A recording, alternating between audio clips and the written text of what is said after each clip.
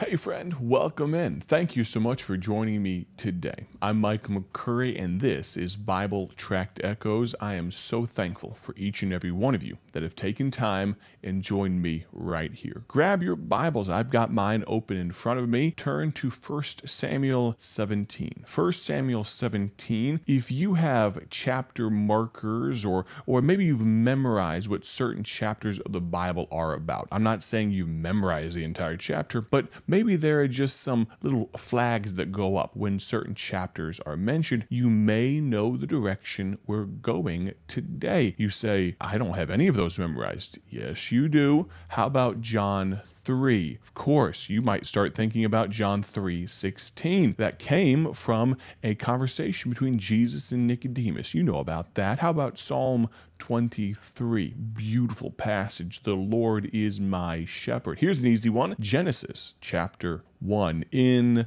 the beginning. Well, 1 Samuel 17, if you need a little refresher, we're talking about David, a young man named David, and his arch nemesis, Goliath, right? Well, wasn't his arch nemesis too long. I'm letting the cat out of the bag. We know what happens at the end of this chapter, right? Well, 1 Samuel 17 is where we find our place today. Let me say, if I can, to each and every one of you listening in right now, how much it warms my heart, how blessed I am to be speaking to you right now. I pray you had wonderful holidays. I hope you've had a great beginning of the year. If you've fallen off the wagon a little bit with New Year's resolutions and all that, pick yourself back up, dust yourself off, and get moving. You will not be perfect. I realized recently as I chip away at the masterpiece I want my life to be, it may never, as I try to free myself from the stone in which the life I want to live is shrouded in, I may never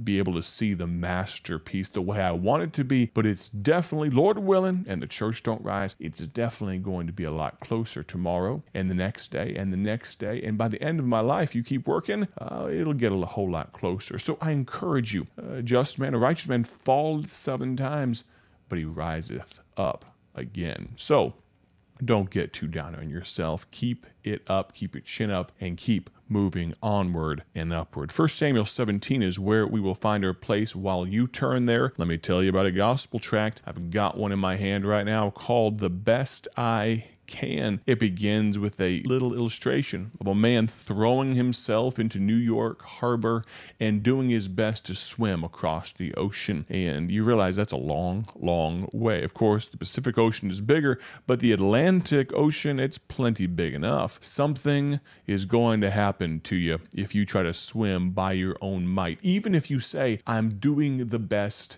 I can, you're not going to make it. The cold, your energy levels, the sharks, who knows? Something's going to get you. You will not make it, even if you do the best you can. Well, the same is true for heaven, friend. You cannot get to heaven just doing the best you can. This gospel tract tells about that. I'd encourage you, if you like this gospel tract, go to BibleTractsInc.org. That's BibleTractsInc.org. Maybe you're thinking of someone that you know. If you ask them, how do you know you're going to heaven? What they would say is, I'm doing the best I can. If you know somebody like that, go to our website, BibleTractsInc.org, and order some of this gospel tract today. I encourage you, leave tracks behind you like breadcrumbs everywhere you go. Now, 1 Samuel 17, I'm going to begin reading in verse number 20. We're going to do something a little bit different. We've done it before maybe, but instead of giving you one main thought for the 5 broadcasts of this week, realize Bible Tract Echoes is on Monday through Friday on over 100 different radio stations and on podcasts, and the video version is on YouTube for those that can stand looking at my ugly mug. But realize,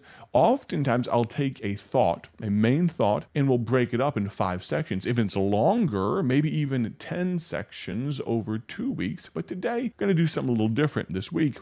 We're going to give 5 different thoughts for the 5 days. We will actually, though, begin. Our first thought will be in 1 Samuel 17. And on Friday, if you stick around, if the Lord lets us, we might end in 1 Samuel 17 as well. 1 Samuel 17 and verse number 20, the Bible says this, "And David rose up early in the morning." We're jumping right into the middle. There's some context before this, but you'll get the drift. "And left the sheep." David left the sheep with a keeper, and took and went as Jesse had commanded him. And he came to the trench as the host was going forth to the fight, and shouted for the battle. For Israel and the Philistines had put the battle in array, army against army. And David left his carriage in the hand of the keeper of the carriage, and ran into the army, and came and saluted his brethren. And as he talked with them, behold, there came up the champion, the Philistine of Gath, Goliath by name, out of the armies of the Philistines, and spake according to the same words. And David heard them. And all the men of Israel, when they saw the man, fled from him, and were sore afraid. And the men of Israel said, "Have ye seen this man that has come up?" I want you to imagine the fear that is dripping from their voices. "Have ye seen this man that has come up? Surely to defy Israel is he come up. And it shall be that the man who killeth him, the king will enrich him with great riches, and will give him his daughter, and make his father's house free in Israel." We know there had to be at least a little bit of trepidation, a little bit of fear in these men's hearts, because even as they give the good news of what the reward that is waiting for the man that does this great feat, none of them are volunteering. Verse 26, "And David spake to the men that stood by him, saying, What shall be done to the man that killeth this Philistine, and taketh away the reproach from Israel? For who is this uncircumcised Philistine, that he should defy the armies of the living God?" And of course, they kind of said it in verse 25 and verse 27, "And the people answered him, After this manner, so shall it be done to the man that killeth him." Now, in verse 28, Eliab, his eldest brother, you realize David was the youngest. His eldest brother kind of mocks him, kind of puts him down, asks him, "Did you just come here because of pride and wicked and naughtiness of your heart?" And David answers him, verse 29, "What have I now done? Is there not a cause?" And we may talk about that a little bit more the last day of this week. But I want you to notice in verse 31, "And when the words were heard which David spake, they rehearsed them before Saul, and he sent for him." So it was a standout thing. It was a big deal for someone to have a desire to have a little bit of aggression, a little bit of a forward-thinking attitude, to think that guy over there, he shouldn't be saying that, and somebody needs to do something. Everyone else, not just twiddling their thumbs, but had their head in the sand. Verse 32, David said to Saul, "Let no man's heart fail because of him," because of Goliath. You can realize this guy, different commentators say different things, but number one, realize the average height of people back in this day, very likely, I'm not going to quote some archaeologists, anthropologists, and all of that, but from what I have read, they weren't as tall as your average American. I remember I was over in Southeast Asia, curled up in a public transport with like 15 other people in a 12-passenger van, it felt like. We got out at a rest stop type thing, and the gentleman I was talking to, he had been practicing his English. He looked up at me after I unfurled myself, my 6'2". I'm not massive, but I'm a little above average. He looked up at me and said, "You are huge," as he looked up from about 5 foot tall. So people at different lands have different heights and all that type of stuff, as an average, I should say. And back in this day, the average height was closer to 5 foot than it was 6 foot most of the time. And so when Saul was head and shoulders above everybody, he was probably 6 foot, 6 foot and a half, something like that. He was a big guy himself, even by today's standards, relatively speaking. But Goliath, commentators tell us he was 8, 9, maybe 10 feet tall, depending on how you count a cubit. He was a big dude. David says, in spite of all this, let no man's heart fail because of him. Thy servant will go and fight with this Philistine. And Saul said to David, Thou art not able to go against this Philistine to fight with him, for thou art but a youth. And he, speaking of Goliath, a man of war from his youth. But get this, and this is where the thought comes from today. Verse 34, David said unto Saul, Thy servant kept his father's sheep, And there came a lion and a bear and took a lamb out of the flock, and I went after him and smote him and delivered it out of his mouth. And when he arose against me, I caught him by his beard and smote him and slew him. Thy servant, verse 36, slew both the lion and the bear. And this uncircumcised Philistine shall be as one of them, seeing he hath defied the armies of the living God.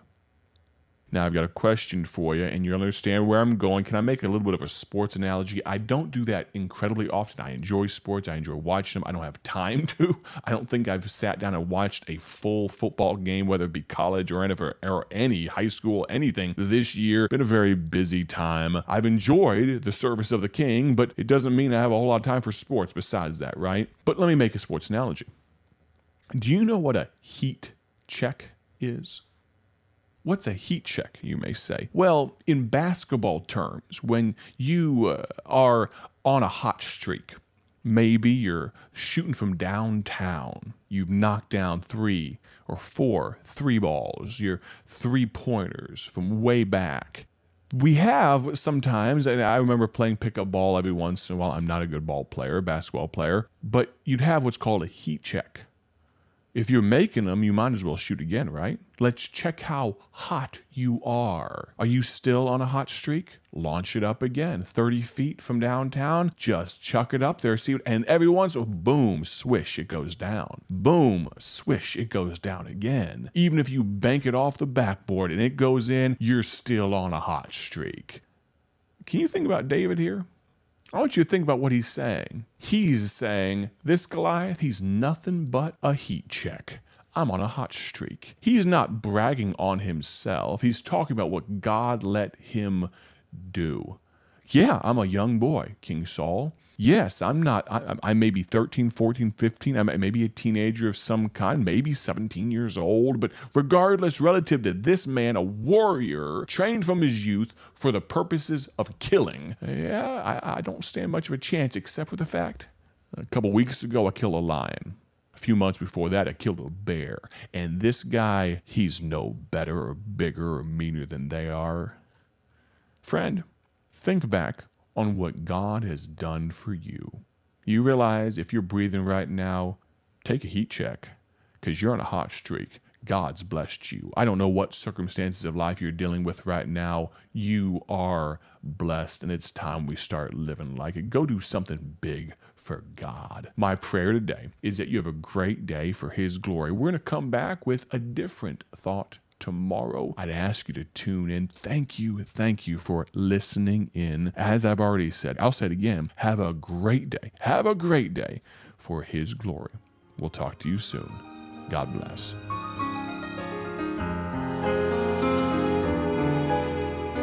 Thank you for joining us today for Bible Tract Echoes, a ministry of Bible Tracts Incorporated. If you would like to receive a free sample booklet of all of our tracts, you can contact us by calling 309-828-6888. That's 309-828-6888. Our mailing address is P.O. Box 130, Dwight, Illinois 60420. A faster way to contact us is to go to our website at BibleTractsInc.org. That's BibleTractsInc.org. There you will find more information about our ministry and details on how you can support Bible Tracts Incorporated. Thanks for listening, and may the Lord richly bless you as you serve Him.